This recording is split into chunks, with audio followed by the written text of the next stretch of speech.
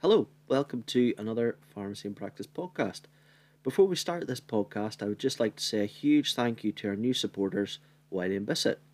So Wiley & Bissett are an accountancy firm from Glasgow, and they specialise in the healthcare sector, and they have very kindly agreed to support the Pharmacy and Practice podcast going forward. So a little bit about Wiley & Bissett. Wiley & Bissett are leading financial specialists in the healthcare sector. In addition to their core accountancy services role, they're also Zero Platinum partners, experts in cloud accounting, and provide benchmarking reports so you can see how you compare to others in the pharmacy sector. If you'd like to get in touch, feel free to contact our friend and colleague Laura Smith today at wileybissett.com. Thank you. So, hello, welcome to another Pharmacy Practice podcast. It's been a while. I think the last time I've done a podcast was before Christmas 2020, and now we're in March already. So yeah, very, very pleased to be joined by a healthcare development manager and partner at Wiley Bissett, Laura Smith. So Wiley Bissett is a specialist accountancy firm based in Glasgow, and they have a big client base of healthcare clients, so pharmacies, dentists, care homes, and that kind of thing. So obviously Laura's expertise is excellent. So I mean, there was a reason I got Laura on the podcast this morning, and that was basically to talk about maybe not dreaded. I mean, Laura can maybe fill me in, but the dreaded IR35 that's going to have probably quite a significant impact on everybody in pharmacy, really, and obviously in dentistry and care homes as well, but we're going to focus on pharmacy.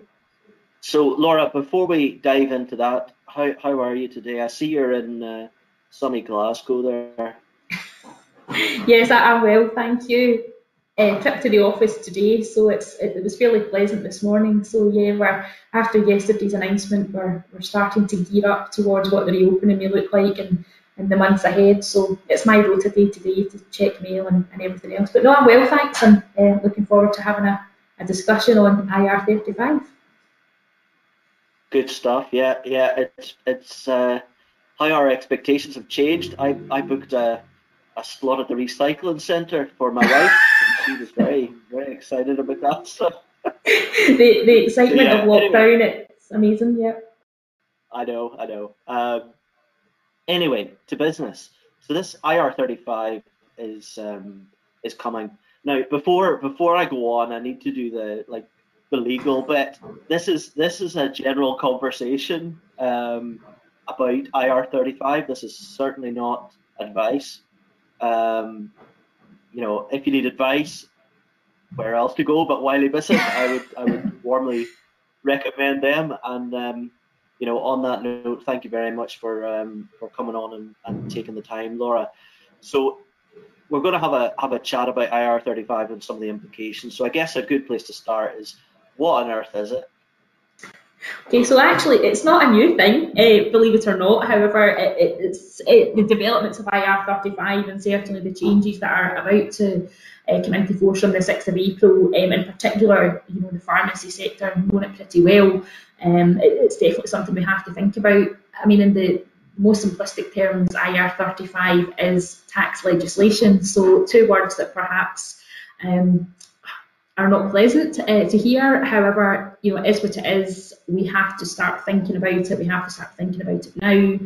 It's, HMRC's opportunity to review contractors, limited companies, locums, all the different types of businesses and company structures, and actually take a closer look at those agreements between the end user and the individuals, and see actually, is it what they normally call disguised remuneration packages, so disguised employment. So in the absence of a limited company or a locum agency, for example, if said pharmacist did not have that limited company structure or were not contracted with a locum agency, and they went to work for Boots or Lloyds or an independent pharmacy, In the absence of that limited company or locum agency, would they be an employee?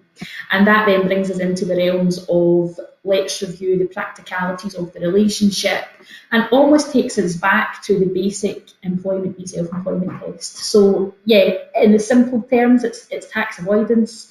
It's tax legislation trying to achieve disguised remuneration, disguised employment, that HMRC feel these types of agreements between individuals with their limited companies or local agencies and with the end user, be it the pharmacy that they're working in, there's a loss of employers' national insurance, because in their view, perhaps some of these agreements actually are a contractual relationship, employee-employer. So there's quite a lot to think about. It's, in terms of the legislation itself, and it's not one size fits all. So we do have to, our advice to our clients is, whether you're a locum or a pharmacy owner, there'll be different implications, different things to consider, different processes perhaps to implement, and it will be different depending on where you sit within that business. But even, all locums will not be affected in the same way. Similarly, all pharmacy owners will not be affected in the same way.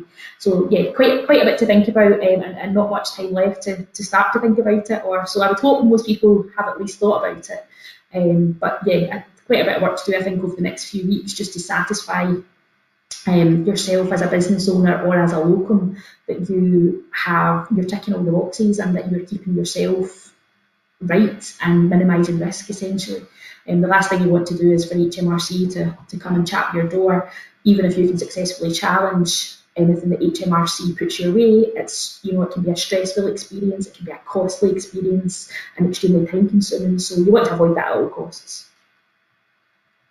Yeah, perfect.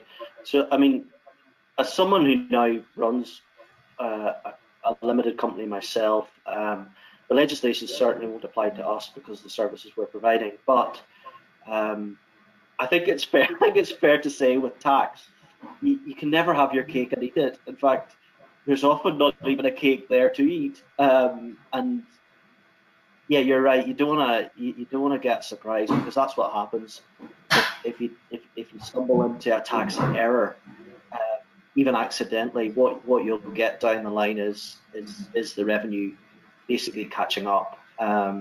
So part of this was just to signpost people. I mean, we've done a few articles on IR35 and pharmacy and practice already, and yeah, those have been really good contributions. But I think, whilst this organisation don't necessarily give tax advice like us, I think their advice is pretty and signposting is pretty good. So it's the Pharmacist Defence Association. So I highly recommend folk going to their website and having a read around, search IR35, and it'll come up. And on their website, so I'm going to give them a direct plug here, they talk about what is a small company under IR35. So basically 2 or more of the following must apply for a client to be deemed a small company, and therefore not, in capitals, to be responsible for implementing IR35 and deducting any due tax. So number 1, so you need 2 of the following criteria. So number 1,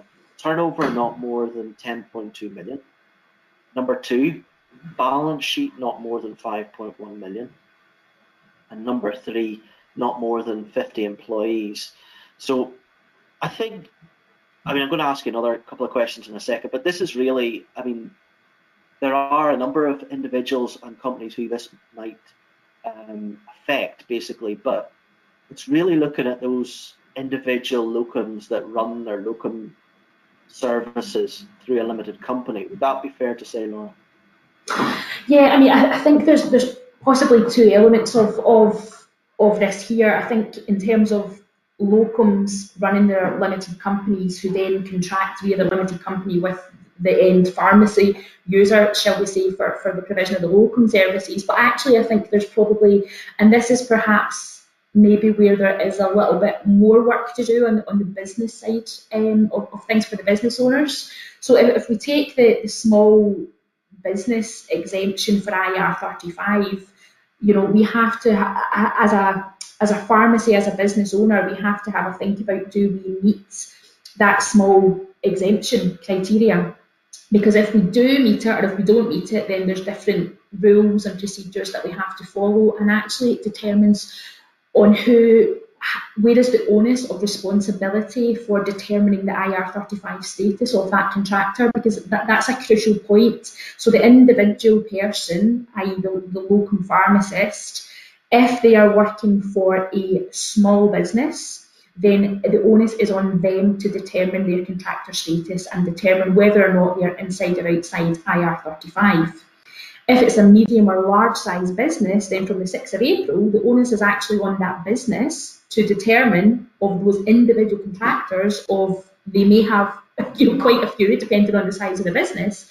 The onus is on the company to determine the contractor status of that individual, and then they have to supply a status determination statement to that independent contractor.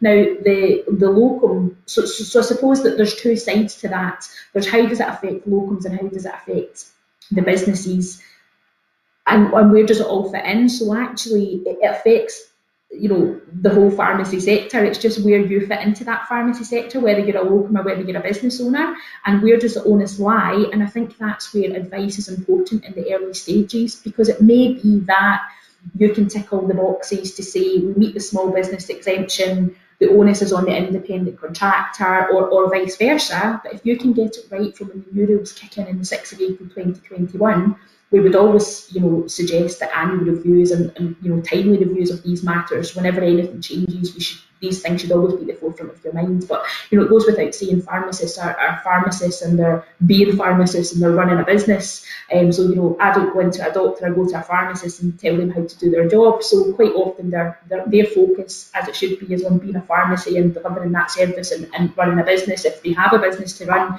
And even locums still have a business to run. There's still compliance requirements on accounts and tax. But actually, the crucial point is take a review now in advance of these rule changes, and keep on top of it. It might be that you don't have to change anything, but at least you can satisfy yourself that you've undertaken that review. You've sought advice if you feel you need to seek advice on it. It is a complex area. Quite often HMRC, in terms of they haven't been hugely successful in IR35 cases. There was a Kay Adams and Lorraine Kelly case not too long ago where they successfully challenged it. So I think it's there's still a lot of unknowns. There's a lot of complexities, and for me, I think the key is to look at the locum position for locum pharmacies operating their limited companies, or even those who work via a locum agency, but also for the business owners as well, because actually there's different requirements for them. The rules capture them all in some way or another. To what extent is what we have to determine, what we have to assess, and what we have to perhaps implement procedures or as I say, issue these status determination statements that can then subsequently be appealed by the locums, at which case, potentially you have a disagreement between pharmacy business owner and locum operating via the limited company, because the business is saying, well, actually, we feel that you're inside or outside IR35, and then the locum challenges that because they disagree. And I think for me, certainly for the locums as well, they might use this as an opportunity to reflect. Now, companies are set up to allow, tax efficient planning for remuneration planning. You have your company set up, and it allows you to review the company structure, make sure it's the right structure for your business. There's a degree of flexibility in how you pay yourself via a company as opposed to an employee. But I wonder if, locums, a bit of time of reflection, this is happening, it's coming into force from the 6th of April 2021. HMRC have suggested in the first year they might be, quite relaxed on penalties for non-compliance, but that still shouldn't, you still shouldn't use that as an opportunity just to bury your head in the sand. So I think that there's quite a lot to think about for the locums.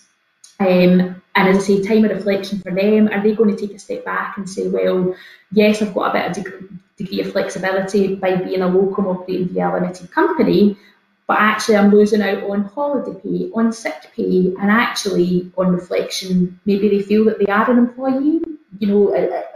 it might now suit them, their circumstances may have changed. So actually I think, there's a wider issue here for locums and business owners to reflect, is it the right company structure in place? How does IR35 impact that? Because they may make decisions that could change their whole company structure and the way they do business. So yeah, there's a lot to think about. It's a huge area, and lots of stuff has come to mind. But I mean, again, public service broadcasting here, and broken record for me. But I guess with all these unknown unknowns, well, there are some known unknowns, I guess, coming down the track, but there are a few unknown unknowns as well. So we really don't know how all this is going to shake out and what the actual consequences on the ground for the business owner and well, that's a moot point, the employee in inverted commas, or contracted company, So I guess it goes back to, get in touch with your accountant, maybe while they visit, maybe not, and seek advice so that you're on the front foot, because you're right, the revenue may well be lenient initially. I'm not sure on that, but better to be correct from the start. On a slightly separate note, I did, and this will sort of date this podcast, because I was listening to the radio this morning and I noticed that Uber lost a case about employment status, and I'm not sure in the details of it, but basically there's a move towards Uber drivers becoming considered to be more employees, and I understand there's still some contention within that. For example, when does the Uber driver start? I think the drivers collective want to be recognised as an employee from when they log on to the app, whereas Uber at the moment, I believe, or this judgment has decided that they only become an employee when they're actually engaged in a job.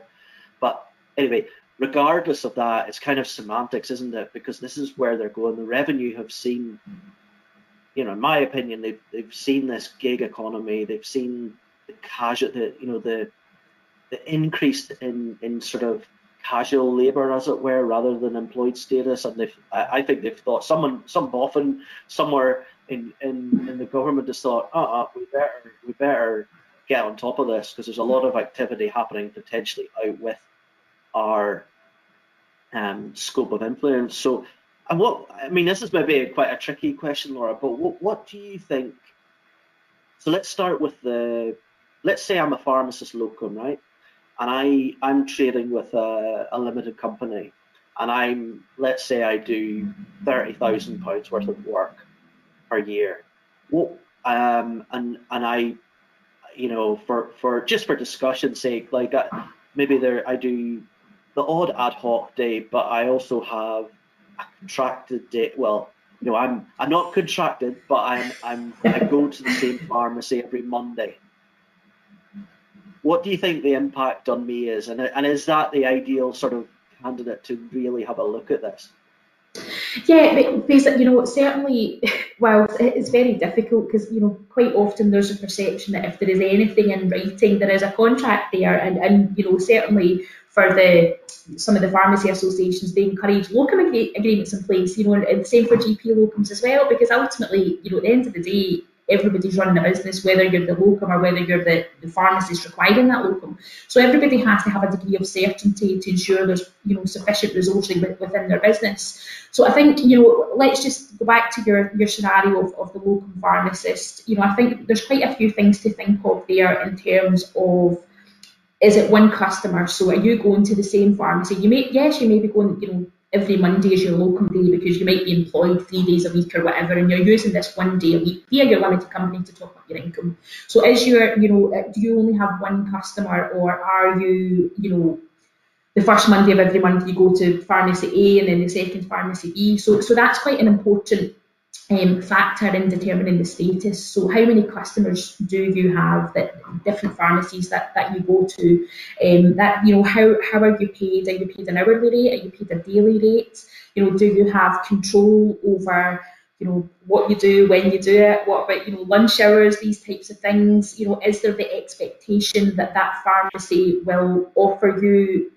every Monday, and you have an obligation to accept every Monday? So there's a whole list, and there's quite a few, IR35 checklists out there, and what I would say, certainly for the pharmacy, it's a particular sector. It has its own, quirks, as I would call it, in terms of, how it actually operates in practical terms. Because a lot of the advice out there, and certainly HMRC's employment indicator tool, is generic. It doesn't take into account how the pharmacy sector works for locums and the provision of locum services. And actually, we've ran tests for quite a few of our pharmacy and GP clients who are locums, and it's come back as employees. So I think, that's certainly something, if you take, were to take much away from the podcast today, certainly from my point of view, is the starting point is to run the CEST tool on HMRC's website. However, don't be overly alarmed if it comes back to seeing an employee, because actually it's based on the facts, it's based on a number of factors. It's not based on one individual factor, the financial risk, the structure of your business, who's in control, is there an obligation of provision of that 1 day a week, 2 days a week, and an acceptance of it, how many customers do you have, do you provide your own equipment, do you have financial risk?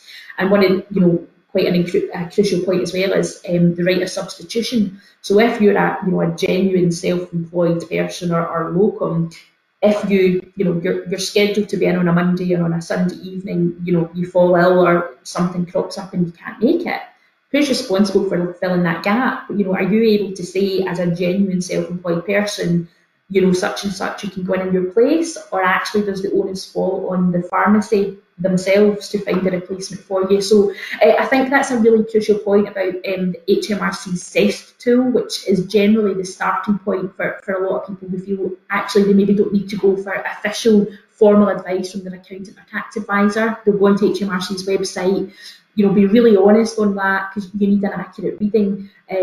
But on the other side of the coin, there is the chances are it may come back. Having done it ourselves for a few clients, for locum clients, more often than not it comes back saying you are an employee. That might not be the reality of the circumstances, and at that stage, that's where I would say it's probably worth a discussion with your accountant, your tax advisor, whoever it might be, because we have to take into account how the sector works, the reality of the relationship and the agreement. I like to avoid use of the word contract, because I think quite often when you say contract, everybody just thinks employment, and it's not necessarily the case. So yeah, for locums, I think if you have a limited company, you have one customer, are you at risk of being caught by the IR35 rules? Yes, you are. However, the onus, depending on who that customer or who that pharmacy is for you, will depend on where the onus falls for you to determine the status. And again, perhaps it might be difficult conversations. There could be challenges ahead for the sector as a result of this. You could have locums now all saying, not all saying, but a majority of them, circumstances, everybody on reflection, do they want the security of now being employed given what's happened with COVID? You just don't know how people's minds are now starting to play out, and that comes with increased costs for pharmacy owners. So, does the locum rates now become even more competitive than they otherwise are? But also for pharmacy owners, there's the employer's national insurance that would be due if said locum was on a 30,000, say, annual fee across the year. That becomes quite a bit more if they're on the books at 30,000, because they've got their employer's national insurance, and there's also pension implications as well, auto enrolment. So there's so much to think about. What could become a 30,000 locum agreement could then cost you quite a bit more, because you both agree that it should be employee-employer. The locum's quite happy to come on as an employee, but that has cost implications for the business.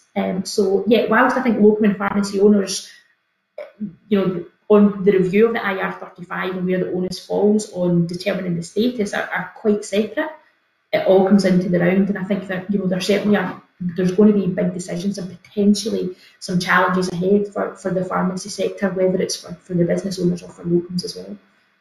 Because there's holiday pay, sick pay, provision of that, employee rights, but also there's obligations as well on the employer, because the employees have rights when they sign a contract. They have holiday pay entitlement, and if you think of, if you have, let's say, a Monday you have a locum pharmacist, and you know you will get a locum pharmacist every Monday. Whether it's the same or not, you know, just now is not my point. What my point is if you have a locum that covers your Monday, that cost, yes, it may vary depending on whether you have one locum or 4 locums over the year covering it.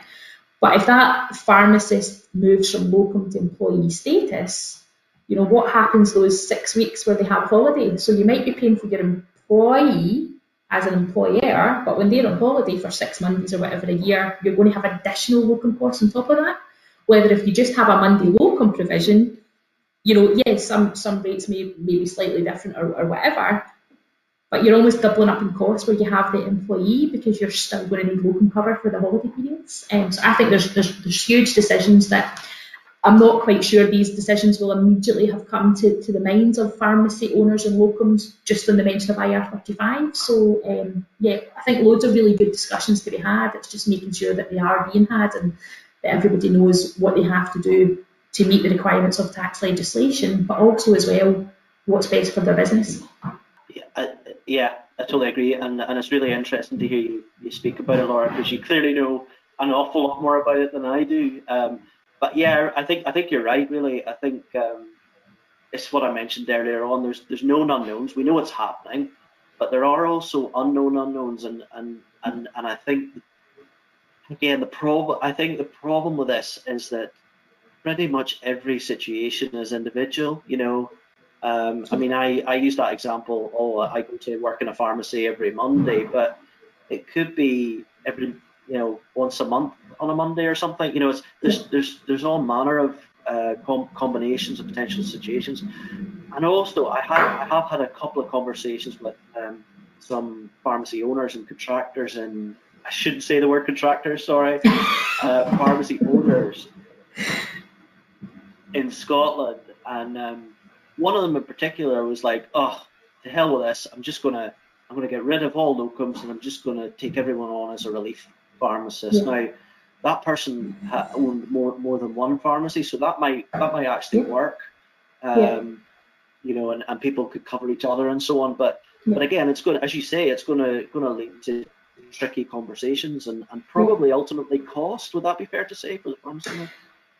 Yeah, I mean, I think absolutely, because I do, you know, certainly the pharmacy clients that we have potentially are, you know, on the same kind of a thought process as well. I think perhaps, you know, multi-site pharmacy owners, yes, it's much easier to cross-cover, but what about, you know, your independent single site, or, you know, even if they've just got maybe, you know, 2 sites or whatever, you have to think of your resourcing. So I do think that, yeah, potentially costs could increase. And I suppose you know, quite often when you're approached by clients to do an IR35 review or have these types of discussion, you know, it is complex. There's a lot to think about because it is based on individuals. There's all the factors to take into account. There's the sectors to take into account.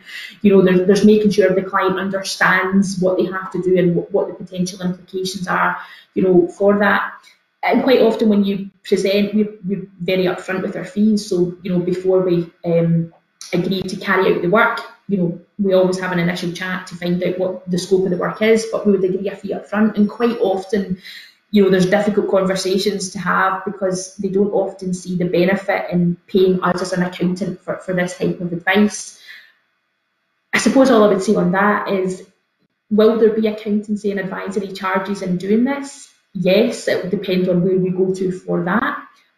But actually, it may open up other doors on a review of, you know, is your business correctly structured? And, you know, it could save you huge time and huge costs, you know, in the future.